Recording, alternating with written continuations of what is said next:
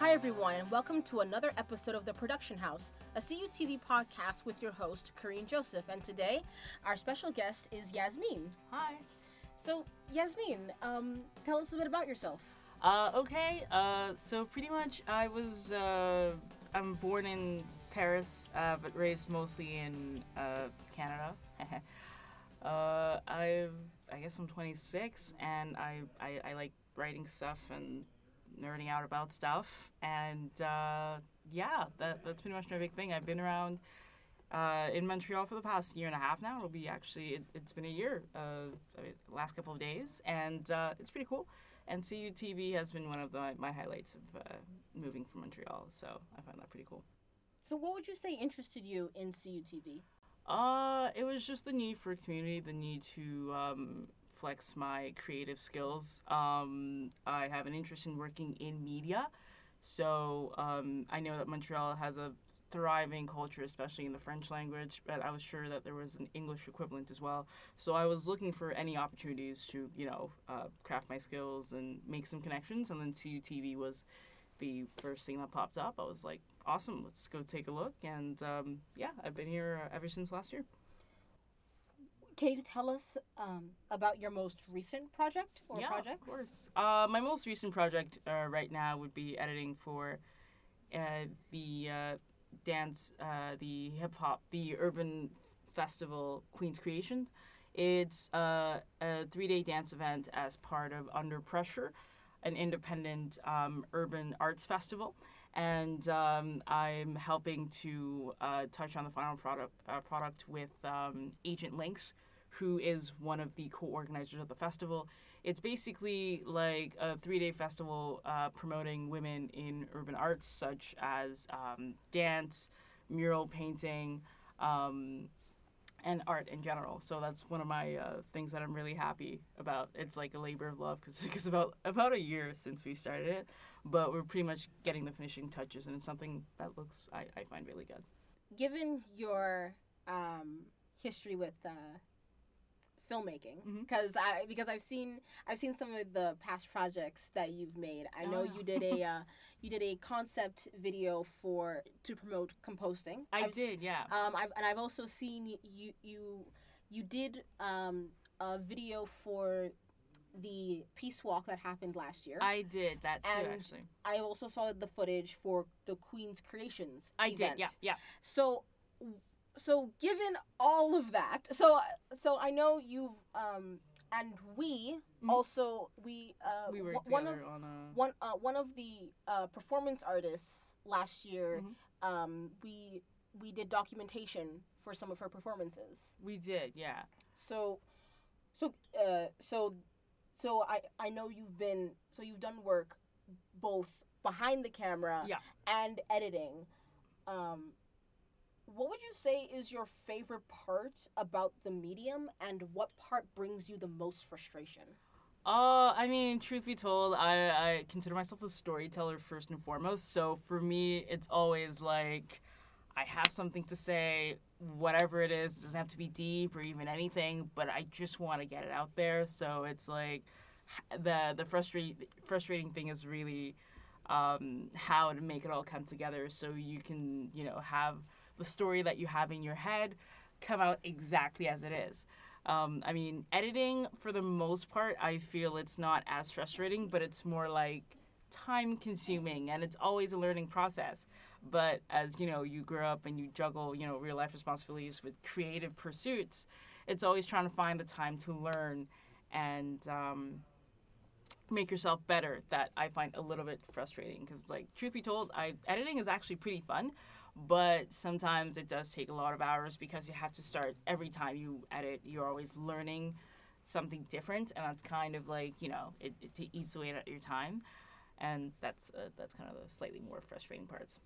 The lack of time. Yeah, the lack of time. If I had all the time in the world, well, that would be different. We all got the same 24 hours in the day, so what can you do? That is true. Time management is something definitely. that I would like to learn. Yeah. So. What would you say?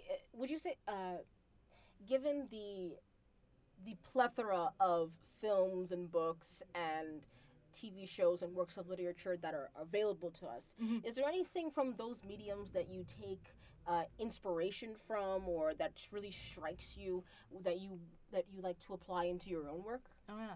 I mean, it's actually interesting you bring that up because one of the people I follow on Twitter, his name is RJ Lackey. He's a writer for like web series and stuff. He's like the kind of person I want to be, like a prolific writer. And he was actually asked what his inspiration was for an application for what he was doing, and like when that it came up for me to think about that, it actually took me a while because it was like, wow, I have been watching and consuming so much media, especially in the last couple of years. I don't realize until now when, you know, I want to be involved in that field that like there's so much I can draw from, especially in the last couple of years. But if I can be honest, since I've had a lot of time to really stew over, I mean, my first thing will be anime. Like, I grew up with that, and I've been influenced by, you know, its mature storytelling, and it's not afraid to take punches. Right. So it always feels like watching and consuming Japanese manga and anime certainly has me, you know, kind of like, I feel like it has me a slightly leg up, because you know, how they write, how they produce content with their audience's mind is different than how Western audiences, you know, often produce content.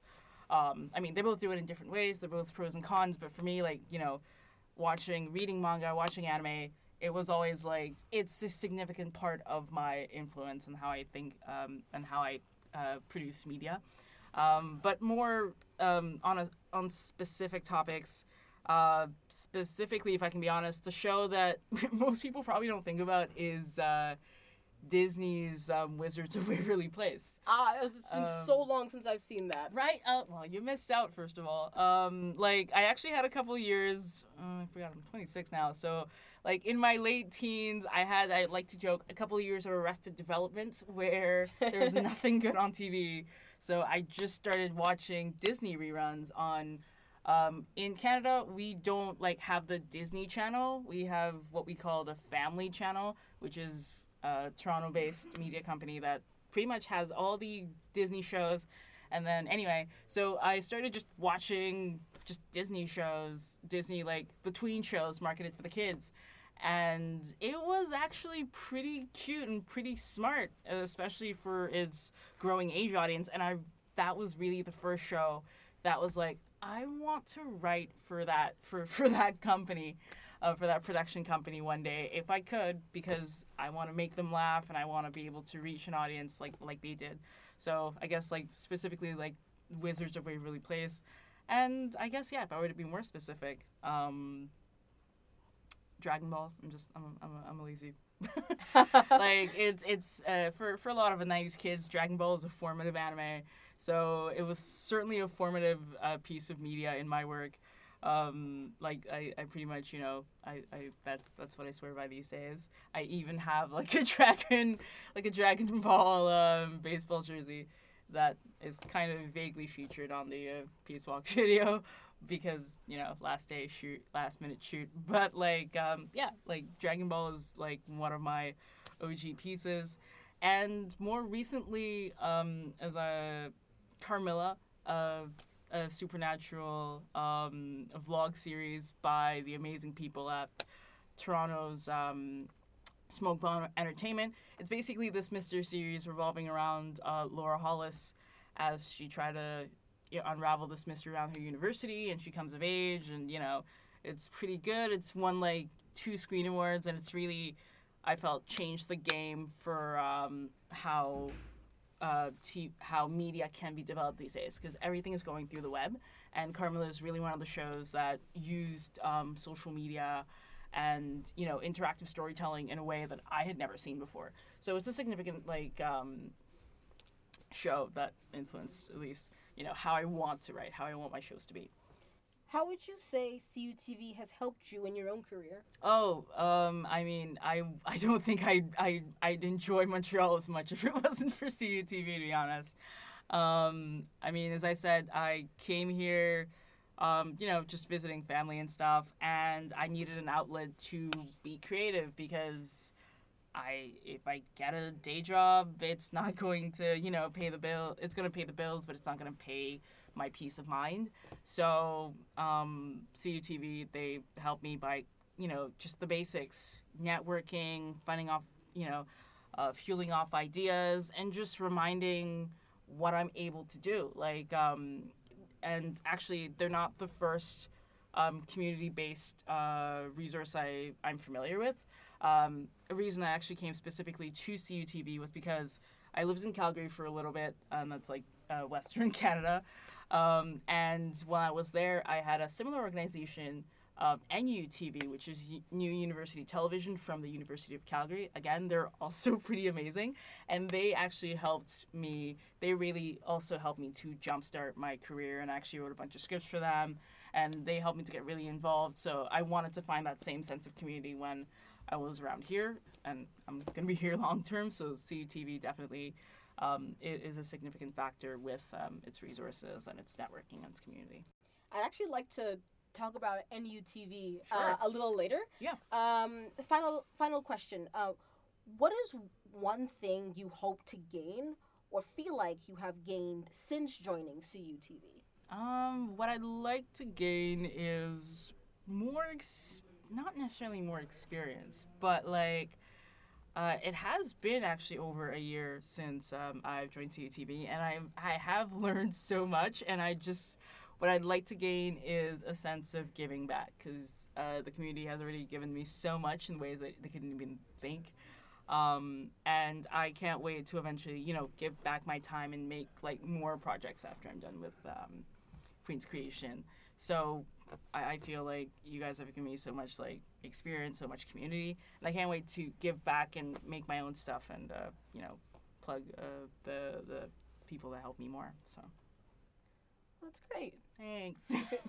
So Yasmeen, at this time I'd like to open the floor to let you. We get to talk about whatever we want. Okay. So I'd like to go back to NUTV. Yeah, so sure. For our audience, one of the shows that you introduced me to.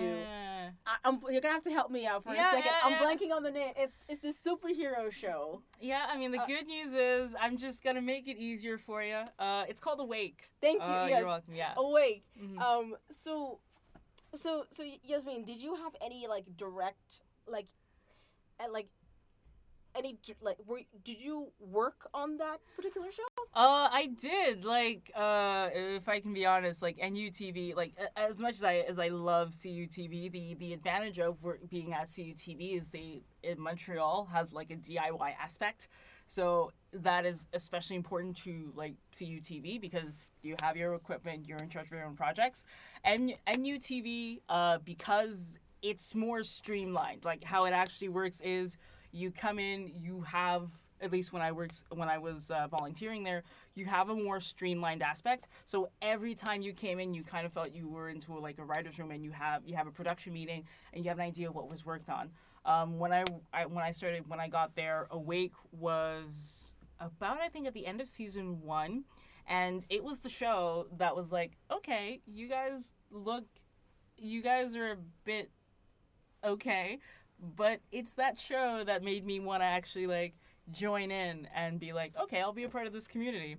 So I actually wrote an episode for season 2, and it was really one of my first experiences in what would technically be a writer's room in one of the big sets, where you got together, you had an outline for a show, you had a deadline for writing it, and then you actually had your script in front of the actors themselves. So I liked that participation and that consistency. And then afterwards, I was also involved in another series for NUTV called The Group, which is more of a everyday drama about a group of students working on an assignment. And again, I had another experience in networking, building on deadlines, and it was just really fun. So I really felt like I learned a lot. So so going back to Awake one more time, so you said you wrote an episode for season 2, and I had the opportunity to watch all the episodes, or at least all the episodes that I think were within the series. So would you, for the audience, without spoiling anything, when you start a story, you have your initial protagonist, but after a few episodes, the focus shifts from one character to another. So when that focus shifts to the other character, is that when season 2 kicks off? No. So, Awake, as a quick idea, as a quick blurb, it's about a superhero series about a girl who gets superpowers after, staying awake for a couple of hours. Right. So it's actually that same character just having a different adventure. So season 1 really focused on fighting some local villains, and then season 2 focused on Awake herself as she deals with the consequences of getting these new powers and facing more internal crises. So I guess you could say that the protagonist does shift, but it's not in the sense of, it's still that same protagonist, it's just the conflicts have changed. So it's less of an external conflict and more of an internal conflict, especially in season 2. So aside from the Queen's Creations video, you're also working on a screenplay. It's about these 2 girls trying to make something of themselves. It's called Jeanne de Montréal. It's basically my pitch on the whole buddy comedy thing with a historical twist. 2 girls trying to make something of themselves. One is, from our time, 21st century. The other just happens to be a 13th century, warrior maiden who saved France from the English. And, they're just trying to make something of themselves, and, learn from life, friends, and somehow each other. So it's currently, in the pilot stages, and it's kind of, being fleshed out and being redrafted, and it's coming up there. Can we say who the 13th century maiden is? Is that a secret?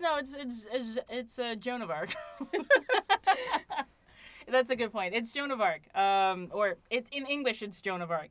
Technically, it's Jeanne d'Arc, as she is technically called historically, the historical figure who saved France from the English in the Middle Ages. The original concept was what if I had Brienne of Tarth from Game of Thrones, in the real world? What would that be like? And then, of course, mixed in with mom was you need to work. You're not being productive enough. I was okay, fine. I had come up with the concept. I originally even called it, I think, I Dream of Jeannie or something, or just something really silly or catchy. But it was you have this buddy dramedy about, having to everyday situations with, Grumpy and Perky. So Perky, of course, is a fish out of water, blah, blah, blah, She's 519 years old. We don't know why she's here, but she's here. And then, you rescued her, so you have to take care of her. So it's Joan of Arc. So it's Victoria, or Vic, as she likes to be called, taking care of Jeanne in modern day Montreal and trying to make something of themselves after their glory days. It's very interesting. Thanks. I want to see that. It's, as I said, it's in the pitching stage. It's in the writing stage. It's not even on the pitching stages. I would love to have it pitched around, but for now, I mean, that's the thing. I don't even know how it's going to come out, because we did mention there are so many mediums for stories to be told. Right. And sometimes you're at the stage of wanting to just get it out there. Even a podcast that was called Alex Inc. was adapted into TV very recently, played by Zach Braff. It wasn't renewed after a season, spoiler. But it was still something that people like to try. Heck, even the X-Men series, Logan, of course, which was, Wolverine, everyone, one of the more popular characters, also had a recent podcast diving into his lore from, I believe it's called Wolverine the Long Night. don't quote me on that, but basically look up X-Men podcast. It's doing amazing. So it's like I'm always thinking about how I want the series to be released. I'm always, you could go the classic way, or you can go, it might be released into an audio series. I don't know, but it's coming out. I'm molding it, so. We are both open about our love for anime, movies, and basically all things nerdy. That's right. And while we are not the only ones here at CUTV who are open about all things nerdy, we both love to talk about we seem to be the nerdy ones things somehow. Quite frequently whenever we see each other here at the station. That is true, yeah. So, would you be down to talk about the most recent nerdy thing we had to watch? Well, we didn't have to, but we chose to watch last week. Yes, I would definitely be down. Okay, so for the audience, we watched the movie Solo, a Star Wars story. So let's start off. I'll give you like a hard question. Like, would you say Solo's the movie that you would tell a friend to go out and see? I mean, truth be told, most of my friends are pretty iffy about the new trilogy right now anyway. So, Solo, I'm gonna say maybe. It depends. Expectations are pretty low. Like, if you care about Han Solo, you can go and check it out. It's an okay movie. As I said, like my actual interest in watching the movie was because I heard it wasn't doing very well and I wanted to know why. And then I watched it and I kind of see why. But, every movie, every piece of film has different expectations to everyone that's watching it. Mine weren't, like when I was watching it directly, I had vacillating feelings. And there are many outlets, having their own opinions and having their own takes on it, and, they're still valid. But, like, overall, would I spend $13-ish for Solo? No. But I don't regret trying it. I don't regret going to see it. Wow, that was the most spoiler-free review I have ever heard. I tried. But I'm gonna spoil a few things. Okay. So for the audience, if you don't want to be spoiled, like skip ahead in the podcast. Yep. So for me, when I come into a story, whether or not the characters have been previously established, or if it's you have to lay the foundation from the ground up, there is one particular thing that I specifically need to make a story feel complete. And that's basically, I believe it's called Chekhov's gun. Oh, yeah, of course. The I guess Chekhov's gun, or Chekhoving. Like, TV Tropes basically has an entire section on Chekhoving, but it's set up and payoff. Yeah, you set something up in the first act and it pays off in the second act. So for those that have seen Solo, or for those that don't care for spoilers, I would say in the second scene of the film, which is where Solo and the love interest character, at this point they've air quote escaped their pursuers. Yeah. In the base. Yeah. And they're just about to they're about to be home free, and the love interest gets captured, and Solo has to move off on his own, and so right after that he decides to join the Imperial Navy. The Imperial Navy to become a pilot. Everyone is the internet is just eye rolling at that scene, because they're like, really? That's how he got his last name? Really? Well, that's not the part that I had issue with, because that was meant to be a setup. But here's the thing. There's no payoff for that, because two things happen. That there are two things happen. Well, there's one thing that happens that makes the quote unquote payoff fall flat, and that's as soon as that scene's over and he goes to his quote unquote first day of training, we cut to 3 years later. Yeah, truth be told, the setup was I want to be a pilot, blah blah blah. That wasn't the issue where I had. It was more of the setup for, like, I guess what they were trying to do is, because in the original trilogy, Han, like, you know, the character of Han is a smuggler, a rogue, blah, blah, blah, wah, wah, wah. And Harrison Ford is amazing, etc., etc., etc. Now, Alden, I apologize if I say his name wrong, Mr. Eidenreich, you know, had a job. Actors have a job, and they most of the time, they do it well if they're directed to do well.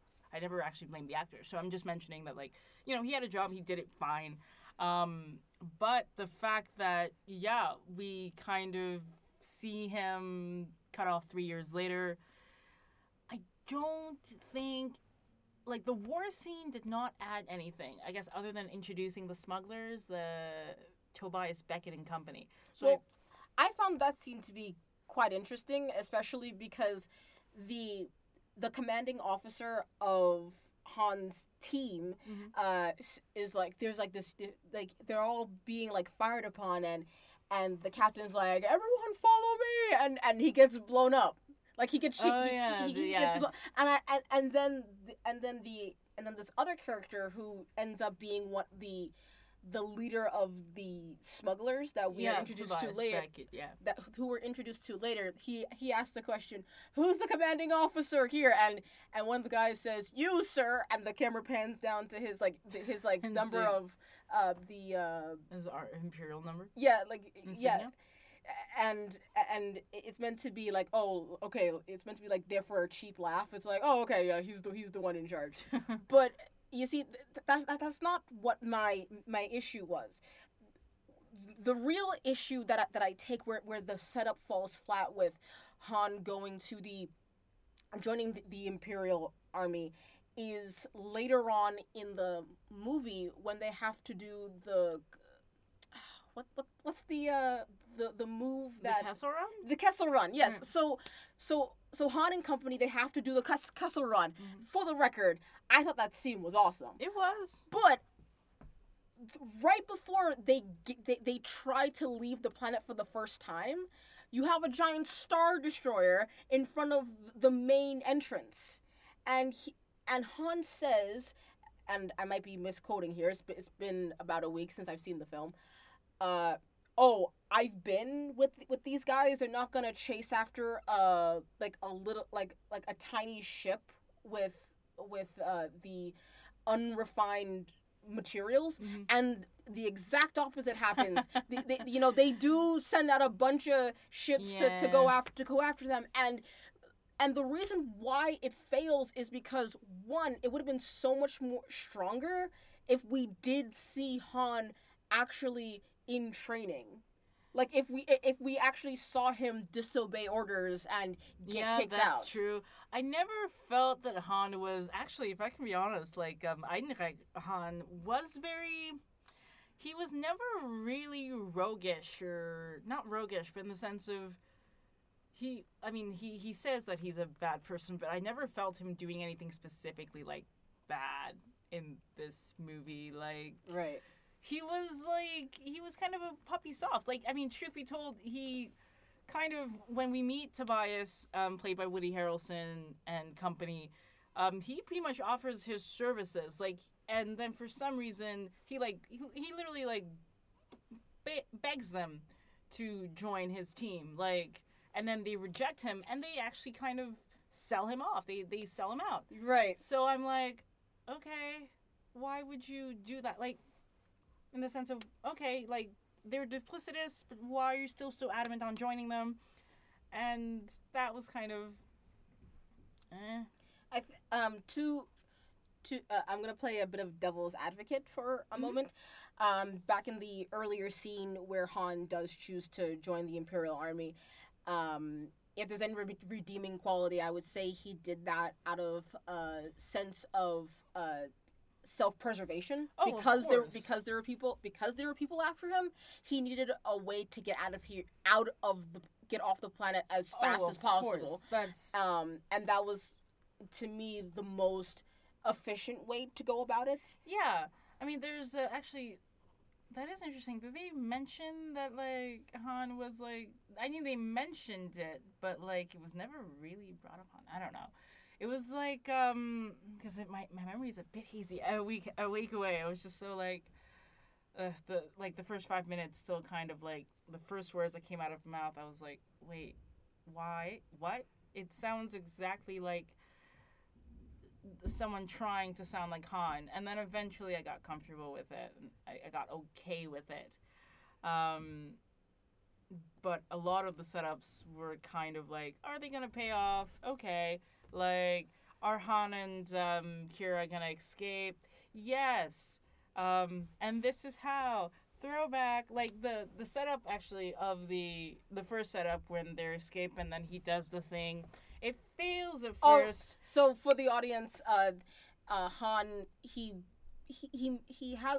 He tries to escape. Yeah, but I'm trying to explain like what he does. He pivots. The shuttlecraft that they're in pivots to a 45-degree angle.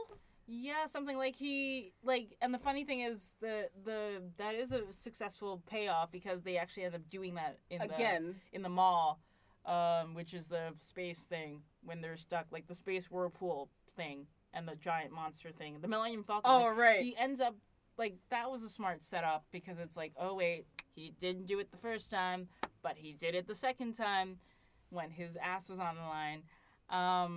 So I mean.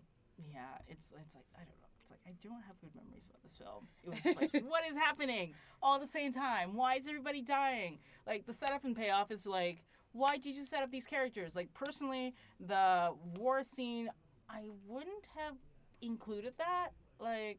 The war scene? The scene where we meet the smugglers and everybody. I would have preferred the meeting... If it was possible, okay, Han's being insubordinate, send him off to the ice thing or whatever. Oh yeah, the ice planet. Exactly, as duty. Okay, then have a scene that like, okay, he's a grumpy little, like, show his insubordination. That's never really shown. Right. So then he's like, okay, he's been bored for a couple of years. He's just frustrated. I mean, it's been 3 years. It's been 3 years of, trying to do it, but he doesn't. So then something is out of the, something's weird. Like, okay, he's stuck on duty, like, looking over this Kessel or whatever, and then suddenly he sees Infus nests and the smugglers trying to stop the thing, and then he could stop them or he could join them. And that's when you say he could join them. Like, I would have think that was a stronger scene instead of having the scene when he meets, and I guess, but then the Chewbacca scene would have never happened, which I'm guessing that's why they had it. True. I thought it was interesting I thought it was interesting the way they showed Han and Chewbacca meeting. Yeah, that was pretty cool. But at the same time, one thing I noticed, there are two things that I noticed about the original trilogy and the newer films is that the way a lot of these characters are introduced and shown, it's like, yeah, you can tell that, especially if two characters are really good friends, like Han and, was it It was probably Lando. Lando, yeah, Han and Lando. I think they mentioned how they met, how they knew each other in episode 5, but it was the kind of thing where it's like, I believe it to the point where I don't feel the need to see them actually meet. Yeah, that's true. Yeah, I guess that's kind of why it's Solo. Like, I felt that was fine. Like, Han and Lando, yeah, they had the Sarlacc thing, and that was okay. It was like, it was meant for it. But for me, it was kind of the weird little, like, don't set up characters if you're gonna kill them off. Like, you killed off Tobias and Tobias's crew with just literally the blink of an eye. We don't know who they are. We know who they are. I don't even know Thandie Newton's name in the movie. Oh, Why dear. did she blow herself up? Why did he, like, the setup of, like, it's bad to die alone, kid, which is the one of the alien characters is about to die, and right. it's just like, it sounds like, oh wait, is this emotional setup? As if, is this going, and then no, like, Han doesn't have a reminder of, like, he's going to die alone or something. no, that didn't happen. Even though he did die in episode 7. Yeah, but I don't think that's meant to be like, a premonition of what's gonna happen. Yeah. But yeah. I mean, and I guess it's technically different because, and yeah, we can't retcon that much. And then overall, I really felt that the movie was like, there were a lot of moments that were like, they were really trying to tell us that you're watching a Star Wars movie, because there was the audio, there was the score that was like, especially like, the Kessel Run, the and I was like, okay, I know I'm watching a Star Wars movie. Thank you for reminding me. And again, a lot of the setups and payoffs were like, what? Why did you say this? Why is he saying this and nothing comes out of it? Why? And then Han, there was Kira.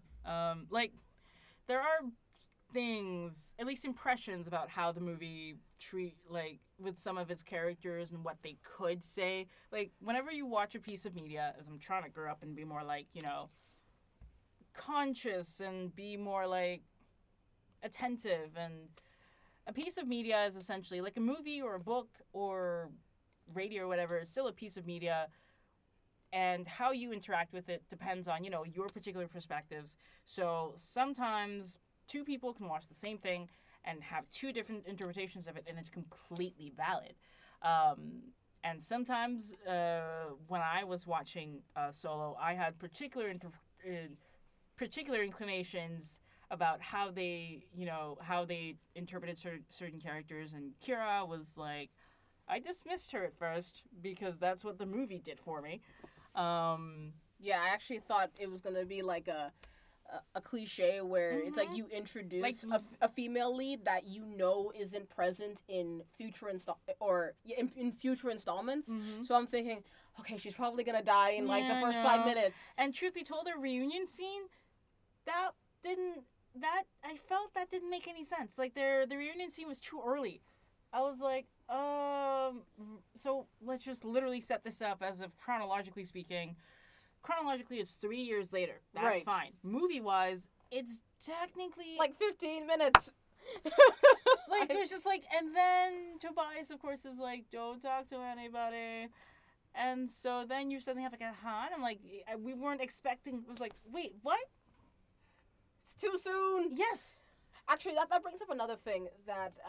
the pacing is kind of that's the other thing I wanted to bring up, was the pacing. And it's not just this film specifically, but because we're talking about this film, I will use Solo as an example.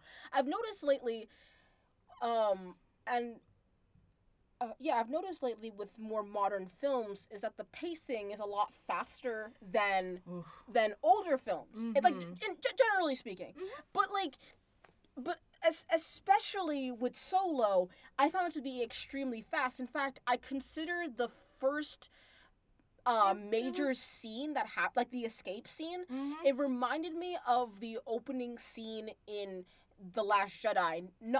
And for the audience, I'm not comparing like the events. I'm comparing the speed in which things happen. Mm-hmm. When I saw The Last Jedi, I told a friend who, he took me out just to see the film in theaters, and what I told him was the opening scene felt like the ending scene to a film. It's like normal in most movies, in most action movies, it starts off kind of slow, and then you build up to the climax, and the climax is really intense. Whereas with The Last Jedi, the first scene it feels very intense. It feels like the final fight, and it's like, whoa, we get that first off the bat.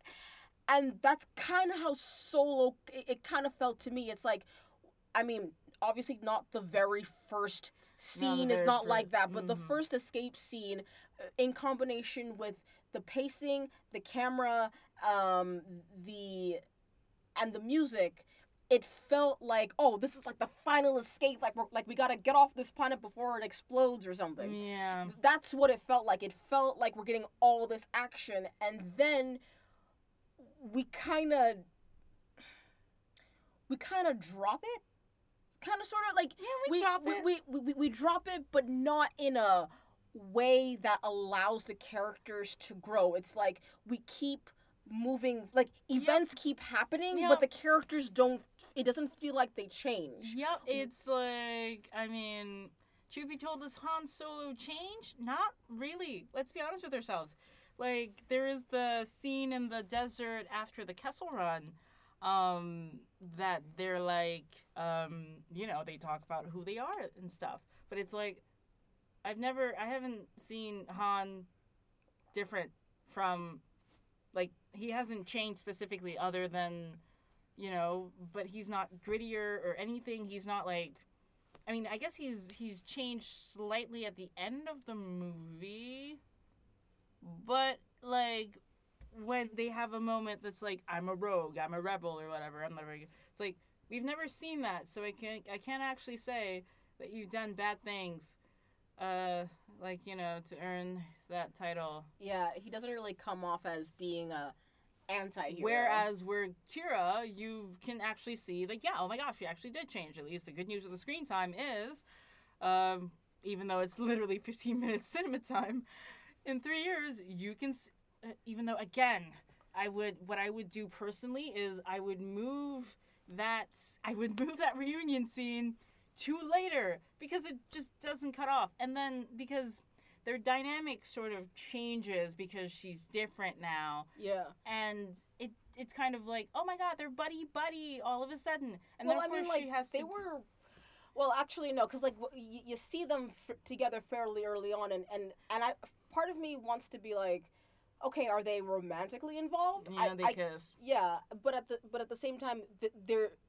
In the beginning of the movie, it was so short to me that I felt like I couldn't really establish, because they get separated so fast. Mm-hmm. It's like I can't firmly establish whether or not they're really good friends or lovers. They could have been, yeah, but And then when we cut to the 3 years later, it's like, yeah, you can tell that their dynamic has changed, because before, Han was the one leading her.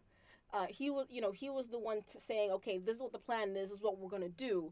Whereas when we see her later, she's working for this other guy, and she's a general at that She's point. A lieutenant, yeah. And so she has knowledge, and because she has a boss, there are expectations. There are expectations her boss placed upon her. Mm-hmm. Well, that too, but there are expectations placed upon her in order of how that knowledge is to be used. So she needs to be aware of, like, these different things that are happening in the galaxy. Mm-hmm. For example, when they do the Kessel Run, she knows that like the unrefined materials that they need to get, because Han brings it up, but she's like, okay, you can get it in this one place, but you have to refine it really fast. So I thought it was interesting how her character had to be more knowledgeable than him. Mm-hmm. One, because they're close, to keep him alive, and two, it does show character growth. Yeah. But yeah, no, specifically, as I said, the reunion scene, especially with the rest of their dynamics, since they had to have kind of like, wait a second, you're not the person I remember. I would have preferred the reunion scene cut, because she is, essentially, you're right, she's a different person. And that dynamic is like, oh, wait, it's hot and cold. It doesn't make sense when they're suddenly friendly, but, like, I would have preferred if actually that scene was cut all together. It would have been, like, a surprise. Maybe he could have found her, and so she could have found him, because then I kind of realized she found him, their dynamic was, like, friendly. Then, of course, the truth of the matter is she is not the same person, and their dynamic changes, and it's hot and cold. But that hot and cold doesn't literally make sense after that weird dynamic, because it's like, oh, we're friendly. Now we're not.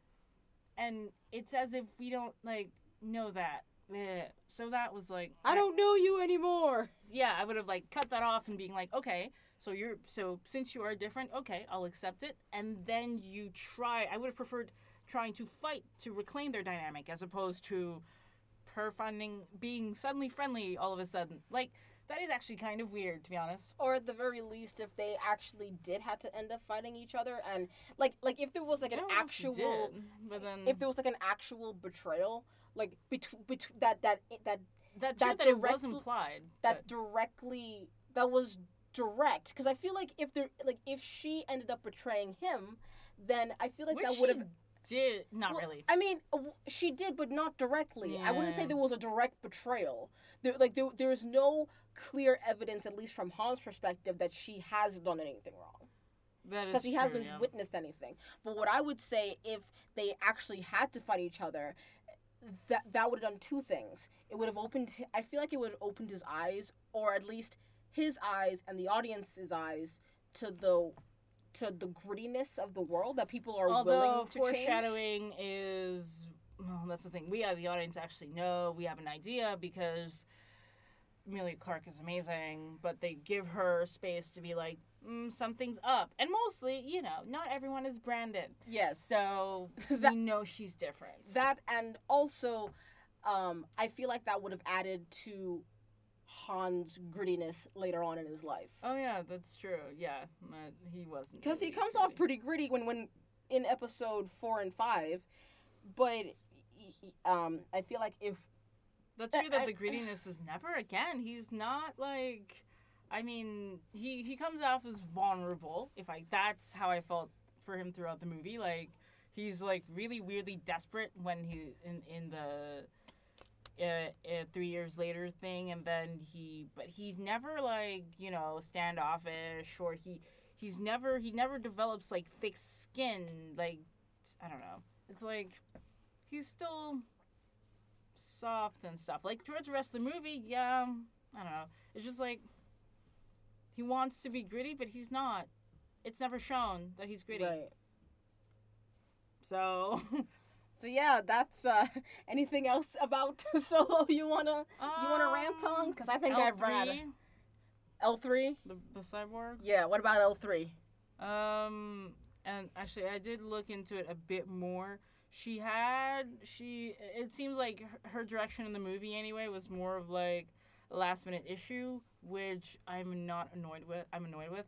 I liked her at first, and then I vacillated because I felt the movie kind of like was using her to like, give its opinion on issues of independence and empowerment and stuff. And then how she died was actually kind of screwed up because she instigates an insurrection. She creates an insurrection and loses her life in that insurrection. So sometimes I interpreted that scene and be like, oh, wait a second, it's like, oh, it's your fault.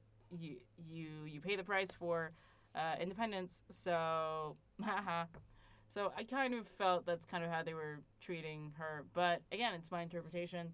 And not to mention, while I'm talking about Phoebe Waller-Bridge, I gotta watch Killing Eve. Killing Eve sounds like an amazing show. It's BBC America about a cat and mouse game between a sociopath serial killer and the detective or the forensic investigator who's like fascinated by her. So it's on my feed. I'm gonna go take a look, and then Phoebe Waller-Bridge is like creating the show, and it looks really good. Well, Yasmeen, yep. Thank you so much for coming on and nerding out with me about Star Wars. And thank you for having me on the show. So if you like this episode and you'd like to hear more, you can follow me on my YouTube channel and on Twitter and Instagram. You can also follow the CUTV Facebook and Instagram. And Yasmeen, do you have any particular social media you'd like to shout out? I do not yet. I guess if you're on Twitter, you can follow me at Suzanne Helen James. I'm on Instagram as cute little spaz. But I guess like for right now, none of those really. Just follow Corinne and CUTV. Follow them. So again, Yasmeen, thank you so much. Of course, thank you for inviting me. I'm happy to be here. Okay, guys, see you next time. Bye. Bye.